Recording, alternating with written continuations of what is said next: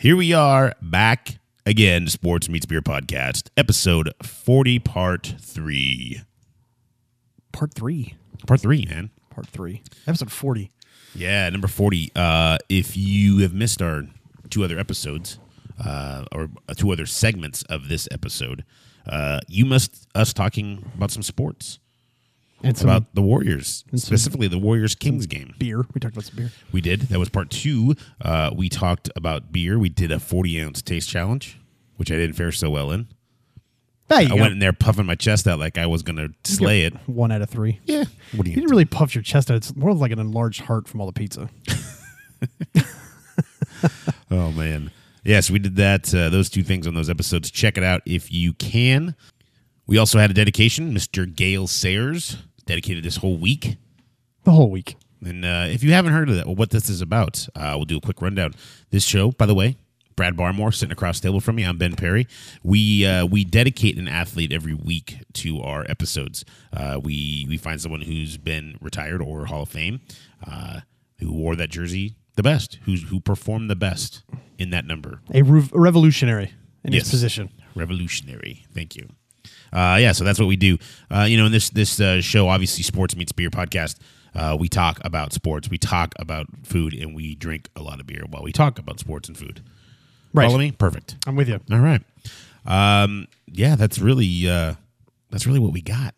This segment of this week's episode, we're going to talk a little bit about some fish and chips that Brad made with a beer batter from a beer that we picked up that we talked about the week before. Yeah. Draw the lines. Linear calculation comes out with some awesome fish causality. And chips. Talk about that, and also since Mr. Barmore here has opened many restaurants, we can go back and talk about what things find a list on Thrillist that we're going to go over and see if they're bullshit or not. We'll also do a shit tweet of the week. Wrap this episode up, and hopefully you're smiling at the end of it, or not. We can't tell either way. You're sleeping peacefully. There we go. Both of those things I feel like are desirable outcomes. Yes, either one. Who doesn't like sleeping peacefully? Nobody likes sleeping violently, I don't think. Well, I win last night. The wind was pretty hard. The wind, when the dog throwing up, it was a rough night last night. Did you hear the thunder 2 nights ago? Yes. Bananas. Anyways, here we go. Sports Meets Beer, episode 40, part 3. Do it.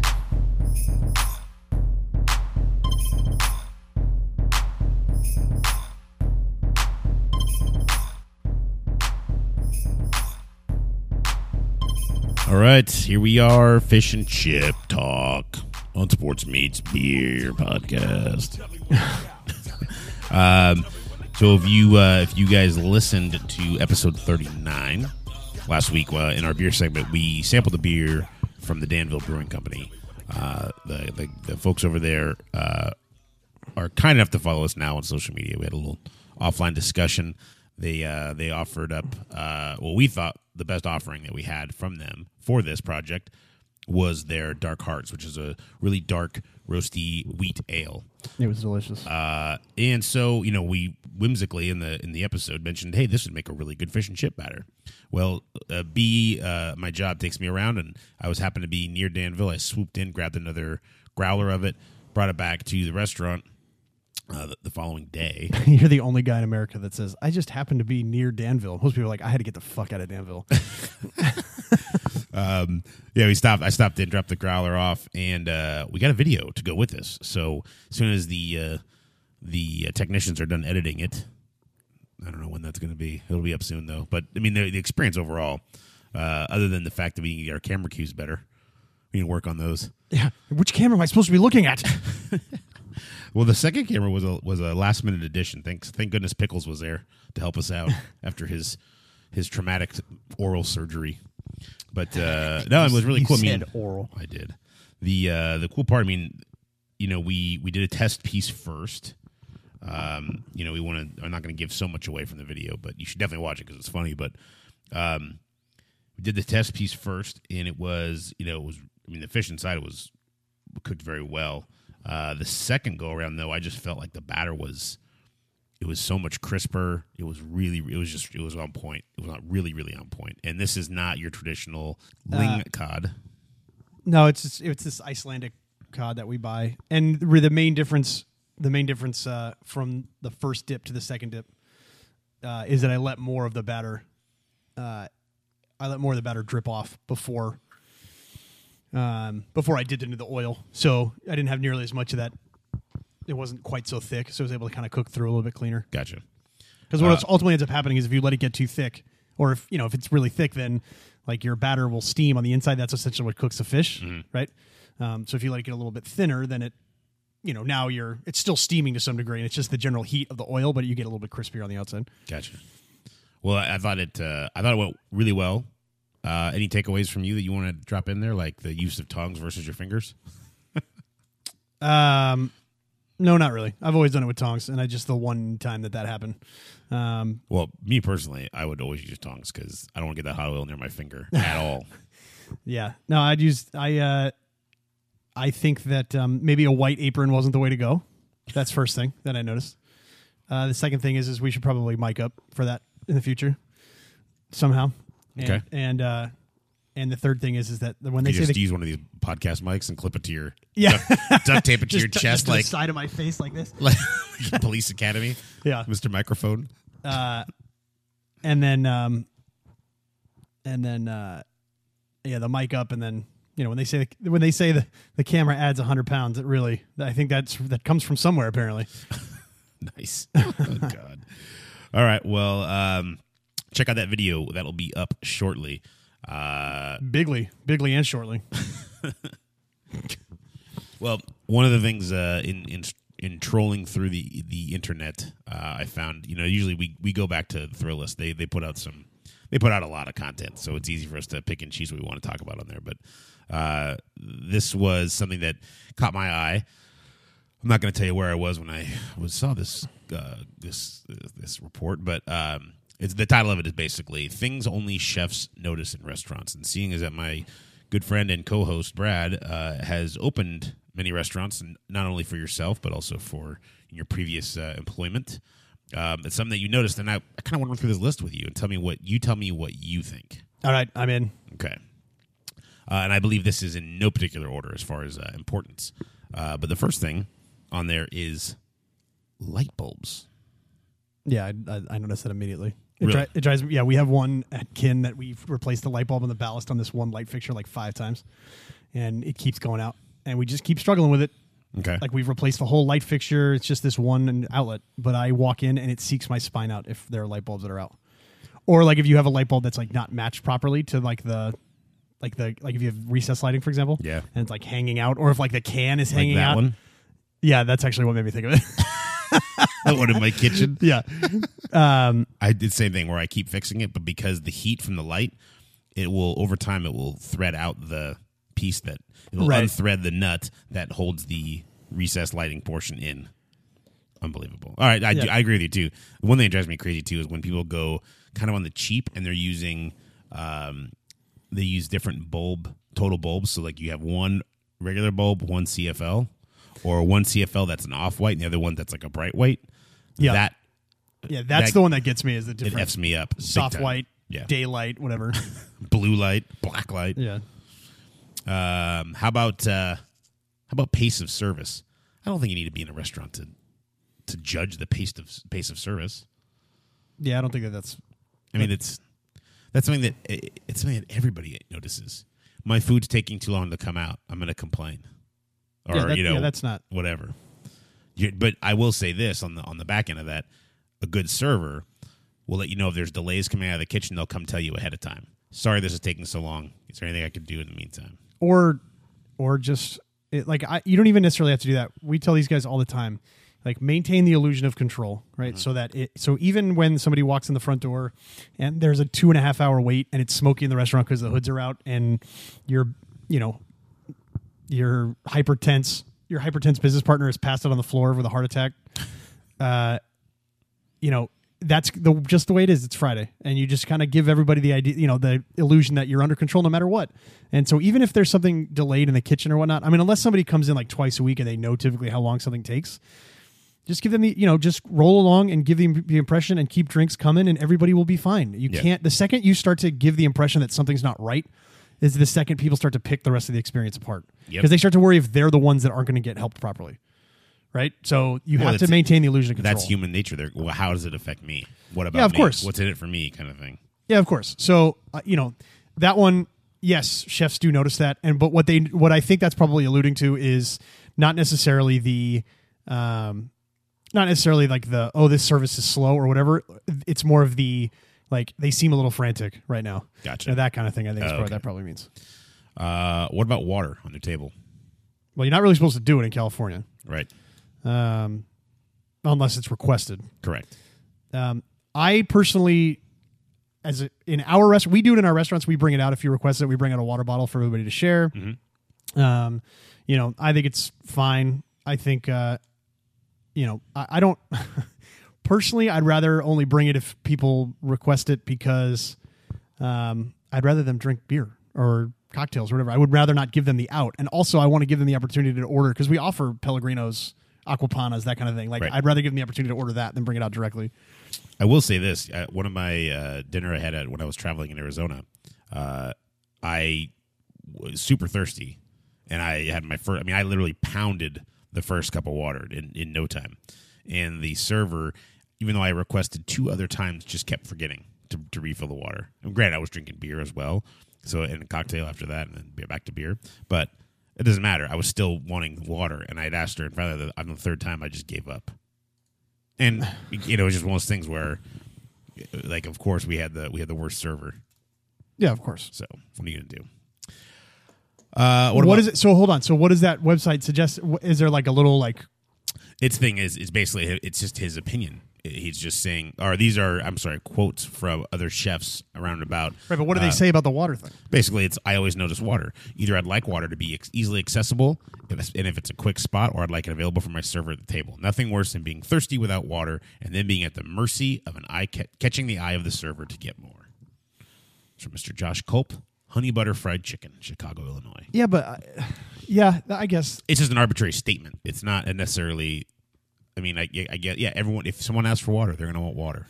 And if but that you could say that about iced tea, you could say that about Diet Pepsi, you could say that about anything. Right. I mean, it's just the quality of beverage service in general. I think is really more what that's an indictment of. yes. What about the bathrooms? They got to be clean. If I just spent $300 on dinner for my family of 4, Right. I don't want to walk in and see somebody shrapnel in the john. Yeah, no, I agree. In fact, it's one of the things I notice about every place I go to, whether it's a bar, restaurant, whatever. I always notice, and especially, I mean, that's something that I would be safe to assume that if the guy's bathroom is a certain condition, the women's bathroom is probably in the similar. Not from the people left behind, but from the people, the owners of the restaurant who have cleaned it, or the cleaning service, or whatever. However, the bathrooms are getting cleaned, they're going to be similar at the start of service. Yeah, they and also like women's bathrooms typically are dirtier than men's bathrooms, Right. just in general. Like I've spent That's enough a time. fact. I'm not trying to be, misogynist about this. I've spent enough time in restaurants, and I've spent my time as a busser, and I did all those things. And the women's restaurants, for whatever reason, are always the more disgusting. I will agree with you 100%. Even from the working at the grill, every time. I mean, it wasn't necessarily like human funk necessarily as much as it was just dirtier. It was just always a pickup, more cleanup. Yeah. Gross. It's probably the menstruation. Nice. It's the bears that get in there that smell the menstruation. Well, yeah, it's obviously the bears. Yeah. There's. There's basically saying that it should be, if it's a hole in the wall place, it should be Lysol clean, and if it's an expensive place, it should be insanely clean. It should smell like my fancy friend's parents' powder room. Yeah, It's kind of, and again, I don't think it's necessarily a chef thing. This is more of someone who's just aware, who dines out a lot, probably. yeah, but I also think that like, chefs probably, or restaurateurs probably feel the pressure of that, because you don't want something as simple as like keeping the bathroom clean to devalue the caliber of what you put on the plate. Right. Right. And then usually, that's the thing too. That's always the push pull from back of the house, front of the house. Same thing. Like the bathrooms can be great and clean and perfect, but if you're not putting good quality product out, it's not going to matter because no one's going to be there. Exactly. Enthusiasm. It's basically just saying, looking for enthusiasm and confidence. You can feel it when you walk into a place. So when you see confident and excited people working, they know they're in for a good time. I think there's a difference between enthusiasm and pride here. Enthusiasm is the guy from Office Space. Hey, who wants some shrimp shooters, salad poppers, or that kind of Pizza shit. flingers. Yeah, whatever. Like that's the kind of guy when I hear enthusiasm, like I think like TGI Fridays overload. Right. You want pride in what's putting out. You want like there's a like a level of hospitality. Like, like I don't want to sit down and have be like, oh my God, you guys have got to try this. No, I want them to sit down and say, hey, listen, if you guys is this your first time? Yes, I highly recommend this item. We just put it out on the menu. Just put it on the menu. I had it for lunch yesterday. It's great. Like I want that type of interaction. I love the question of have you dined with us before? Have you been here before? Because it just shows a level of engagement, and I think that to me is the engagement backs on the backside of pride is far better than enthusiasm. But someone who's actually engaged with the guests, engaged with what's going on around them. We talk a lot when we do, to your point, we talk a lot when we do training about the idea of service versus hospitality. We're in the hospitality industry, right? And this is an old Danny Meyer, but we're in the hospitality industry, not a service industry, right? The hospitality industry requires dialogue, where the service industry requires a monologue. This is the service I offer. Would you like it? Yes or no? Well, it's like oil change versus a server. Right. So, have you been in here before? Yes, we have. Cool. What have you guys had? What are you guys thinking about tonight? Something from the bar. Like you start the conversation that way. There's there's a playbook to that, but it really, you're able to sort of, construct the experience for people based on their feedback. Right. And if you're a good server, you're able to do that rather than just run through the usual gamut of like, what can I get you started with some drinks or whatever. Right. Like that's such like a cliche thing. Like I hate hearing like cliche engagements. Can I get you started with some drinks? Can I get you started with an appetizer? No. Have you guys had a chance to look through the menu? Are there any questions I can answer for you? No. Okay. Awesome. Right. Are there any appetizers that catch in your eye? Can I tempt you with a dessert menu? Right? Is there something from the bar you feel like having this afternoon? Like, whatever. Like, just like don't make it the same robotic things, right? So I think when they talk about enthusiasm, you see that a ton of times, though. I know you do. I hate that crap. Everywhere. And like the thing is, like, I also am comfortable with the idea that like there is a certain amount of comfort for people when they hear like this is the normal. Like this is the sort of the normal repartee with servers and whatnot. So like I know that there is some level, like people don't necessarily want to be fully engaged with the server, right? Well, yeah, it depends on what they're doing too. But to me, like the basic questions, the very robotic, like reserve that for Applebee's, reserve that for mass chain dining. And I've had great service in mass chain places. Don't get me wrong, and I'm not shitting on people that work in those places. But I do. That's the common denominator in this whole thing. Is usually you see those kinds of simple questions. Any room for dessert, guys? Yeah, it's noon. How many people order a fucking chocolate shake after their meal? It only takes one though, man. I know. The worst case scenario is that the worst case scenario. But like that's why I like a question like, can I tempt you with a dessert menu? Right. I prefer what's it going to take for you to order some dessert. Yeah, right. Or I'm just going to go ahead and leave this right here. Yeah. Take it or leave it, whatever you want. I'm just putting it right here. Putting it right out. Just talking. Yeah, exactly. Like that kind of funny, like that kind of stuff is fine because it's not really like a huge deviation. Right. But I also like to that point, like I want people to be proud of where they work. Right. I'm proud of having put it together. But I also don't want you to. I don't want you to be rude or dismissive with people, but I don't want you to like encroach either. There is a difference. And I would argue that it's better to be on the side of we talk about mastering the 30-second relationship, right? Every time you visit the table, it's like a new relationship because you've introduced a new dynamic into it. It's always progressed, right? So now there's a burger in front of some, or now there's nothing in front of you. Now there's beer in front of you. Now there's a burger in front of you. Now there's so like there's a progression there. Yeah, and it's if you're good, you're able to get in, have a short conversation, make your silly joke or, excuse yourself from the table and you're gone and you're on to the next thing. And they're sort of half, reflecting on what you guys just talked about. And then now they're into their own conversation and it's done. And you've had these little mini relationships at each visit. I'd prefer that than the strung out 30 minutes.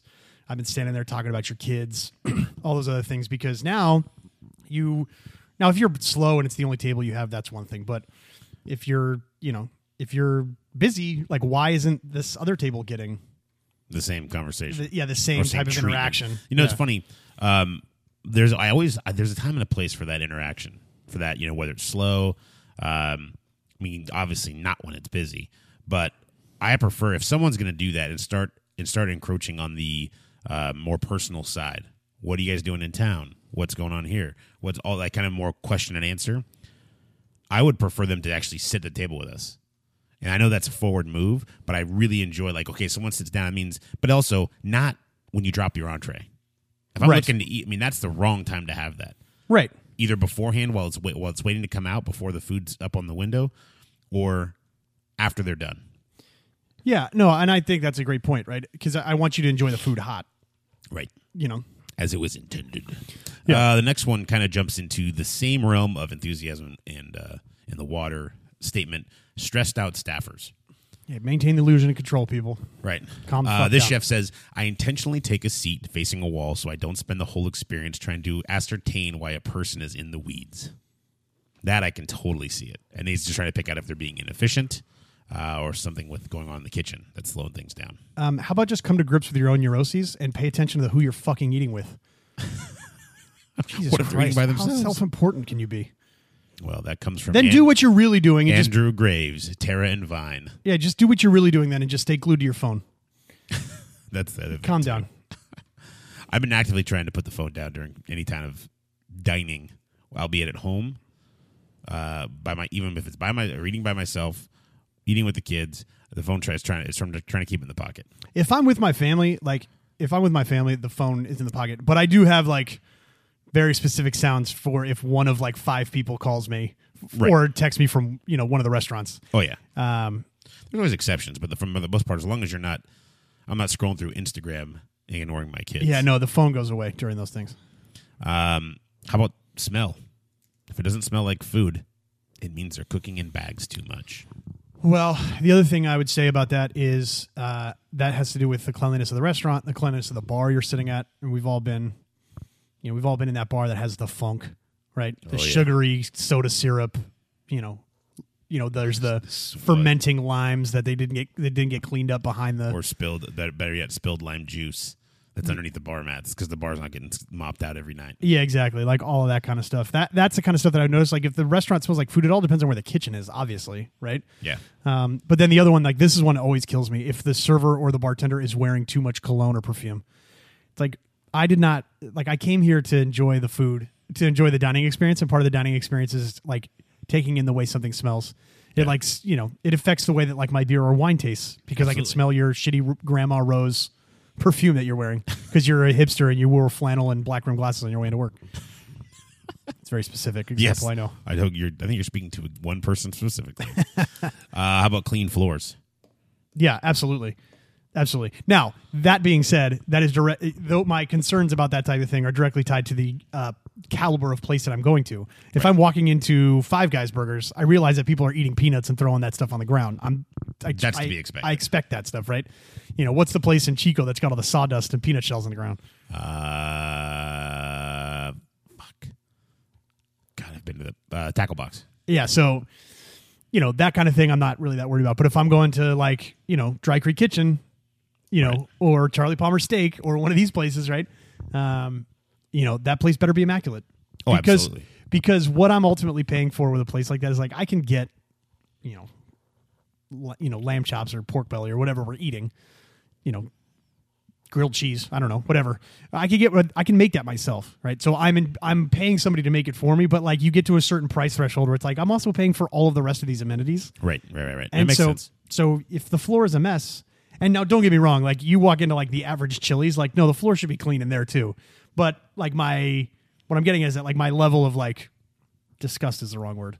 But my level of like your expectations. Yeah, my expectations shift. Right. Expectations is the right word. I think that's right too. It's funny. I don't notice the floors until I've already sat down.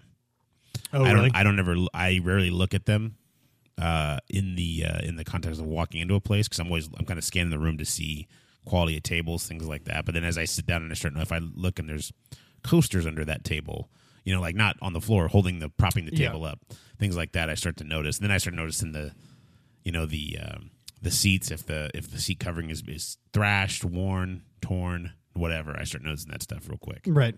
Another thing I noticed too are grout lines. Because grout lines can get disgusting really quickly. Oh, I thought you were talking about whether or not they're straight. Because if that's the case, do not look at the ones that can smoke. No.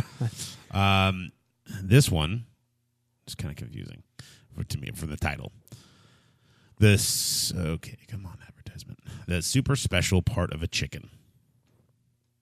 The what? That super hyphen special part of a chicken. I don't even know what that is. What are they talking about? Yeah. The beak? The tiny pieces of dark meat inside the chicken's backbone, a side of the chicken's backbone. So it says, one thing I absolutely love is really good chicken dish at a restaurant, whether it be a whole roasted chicken or a half grilled. They take the chicken off the carcass. I always notice if they include the oyster muscle when they fabricate. Oh, yeah. Which that's the dark pieces of meat aside the chicken backbone. Most of the places these days are not doing bone-in chickens. No. Like, when was the last time you ate somewhere that didn't break the chicken all the way down? Yeah, it's been a long time. Like, we do a half a chicken at Kin, and it's awesome, but like we get this one, including for my business partner, it's really hard to eat.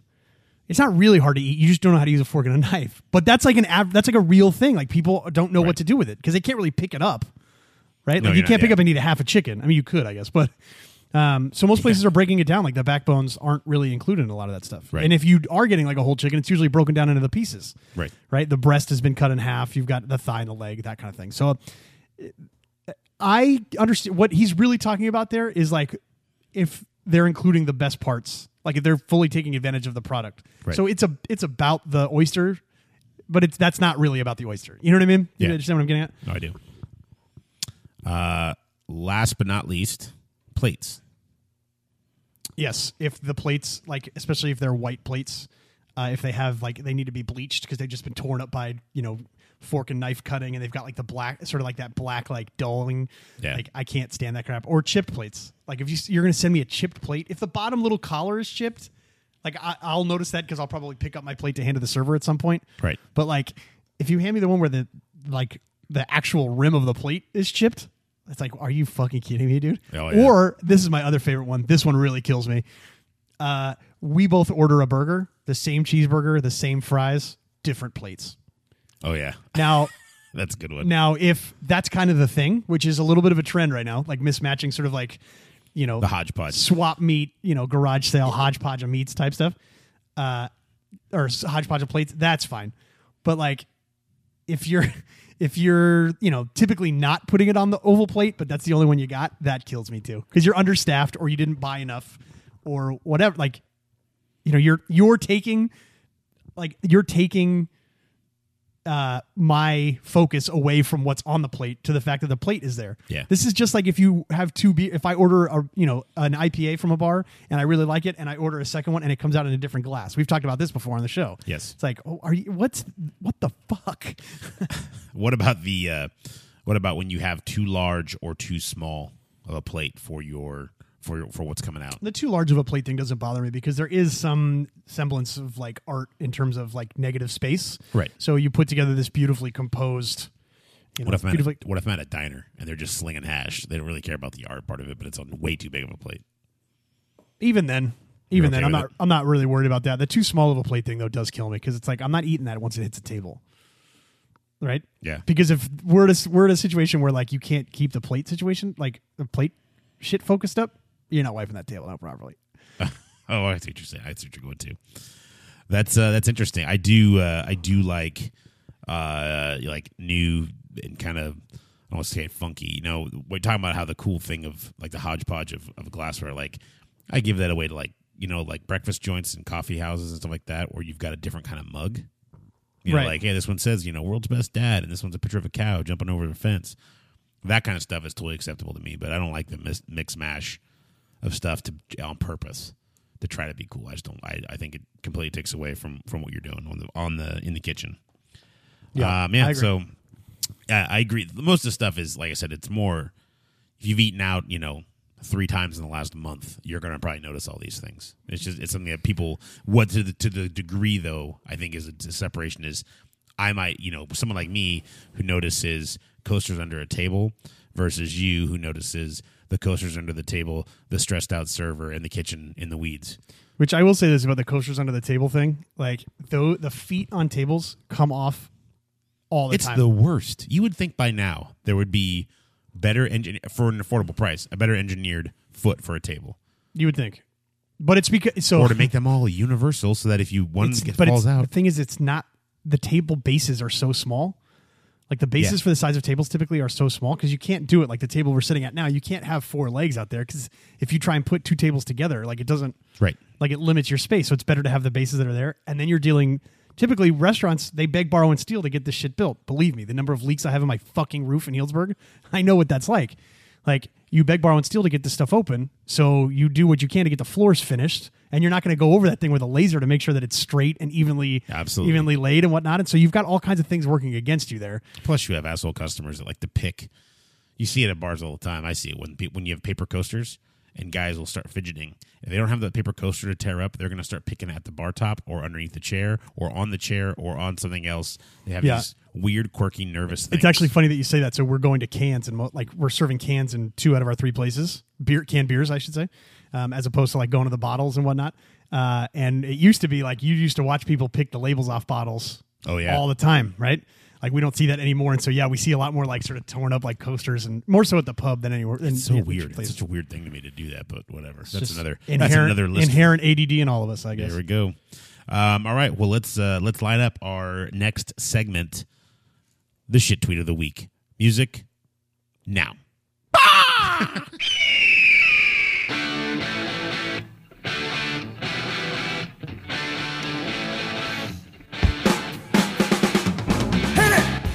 So if you are new to this particular segment, this is the newest iteration of our shit tweet of the week. It evolves much like us. You can never just you can't stop. It used to drag its knuckles, now it stands upright. Although based on what some of these people have written, it's a knuckle dragger. You might think otherwise. So what we did originally is it started with Lowell Cohn, sports writer for the Santa Rosa Press-Democrat, who now is retired thanks to our shit tweet of the week. The digital medium is harder than I thought. They're relentless and cruel. And since he's retired, he's been tweeting less and less, thank God. But that does not mean that there is a shortage of shitty Twitter users out there. There are these are all going to mostly be, I should say they're not all. These are mostly going to be sports related. But if I find one that really gets me, I'm looking at you, Kanye West. I'm going to go ahead and use it here. What I've done is I've picked 3 tweets. We're going to pick the one that is the shittiest of the week. Most of what I have found is that sports writers, in an effort to be a part of the hot take machine, just write the most ridiculous things. They're also trying to be comedians, which I find extremely offensive. Right. Maybe offensive is a bad word. Extremely ludicrous. I get that there's this fun, playful side of sports journalism now, but not everyone needs to do it. And you can tell the people who don't have it and someone's writing the joke for them, you can see it instantly. Yeah, and I also like they're trying to like fight fire with fire, because if they write something silly, then Twitter's going to roast them for it.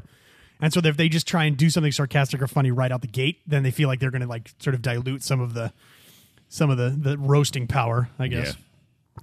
Yeah. I don't know why everyone's so afraid to get roasted. I mean, fuck, if I do something stupid, like I've done pretty much every single episode, so I've done it 40 times with us. Yeah, you know what? I understand, like, for us, it's not that big of a deal. There's, like, 11 people that listen to the show. But, like, if you are the representative for a major shoe brand, for example, right, and your newest shoe line gets destroyed on Twitter, I could see where that could be a real problem, right? So, because you're, like... Point, counterpoint. You're, you know, like, if you're a writer and you're trying to hit it up, you know, you're trying to do your thing on Twitter and people are engaging, that's the whole point, is you're trying to get engagement from readers. Right. Where, like... Sure, the engagement you want if you're a shoe brand is the register. You want the ring to register. Exactly. You can care less how many people retweet it. You want the bottom line to soar. Yeah, exactly. So, you know, I guess, you know, there is the idea that, like, no exposure is bad exposure, but I'd argue that that's not necessarily true. So without further ado, I've picked 3 tweets this week. All of them are sports writers, which is kind of why I gave that intro. Nice. Number Keep 1. in mind, I've been staying off Twitter. That's the rule number 1 of this game. Well, you don't have to do that anymore, because we're not picking the fake one anymore. That's true. There's 2, so you could do that, because quite frankly, there is so much to be had. There could probably use a couple sets of eyes. Which reminds me, if you are listening and you do see a tweet that you think fits on our shit tweet of the week segment, please feel free to reach out to us. sportsfiendspirit@gmail.com. Tweet us, hit us up on Facebook, send us a carrier pigeon, perhaps, whatever you like. Just tell a carrier pigeon Sports Meets Beer, and they'll know exactly where to go. because they all know if you just see the windshield of my truck, even in the rain, that pigeons fucking know. All right, number 1, Jason Whitlock. He's on Fox Sports 1 with Colin Cowherd. He is generally a big fat douchebag. Here's his tweet. In 2004, 5, 6, or 7, there was a very popular song by Timberlake or someone like him about getting revenge on a girlfriend. Help, please? Now, that's an improper use of Twitter. Correct. Because there is Spotify or... Yeah, Shazam. You could do a number of things. Yeah, iTunes. I promise that guy's still using iTunes. Or I can tell based on the way he's using Twitter that he's still using Kazaa or LimeWire to try and download his music. Jesus. Yeah, Jason Whitlock, at Jason Whitlock from Fox Sports 1. He and Colin Cowherd both, I think, are clowns.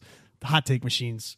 Yeah. And, anything for a That's rise. a lot like when Mr. Cohn in our previous segment didn't know how severe the injury of Derek Carr was. You're at the game. Yeah. And there's no sound. You're on the TV. reporter. Yeah. You're the reporter. Report. Yes. Do what you get paid to do. Skip Bayless is our tweet of the week, number 2. Oh, goodness. Good old Skippy. Now, granted, this is at this stage we've been through the All-Star game and whatnot, so this is a little bit dated, but here we go. Love it. Westbrook going at Durant, repeatedly scoring on him, yelling at KD, I'm coming. He sure is. Skip Bayless, they were down 18 points. Don't you have like a Tony Romo tweet or like a Tim Tebow tweet that you should be writing right there? Like maybe I don't know that I've ever heard you say anything salient about basketball, so maybe let's not talk about basketball.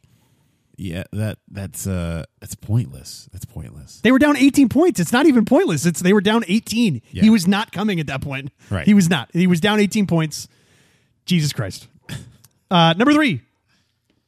Lowell Cone. He makes a mention this week because it sticks with what, based on 2 out of the 3 tweets, is a music theme this week. Listening to CD, The Paragons Meet the Jesters.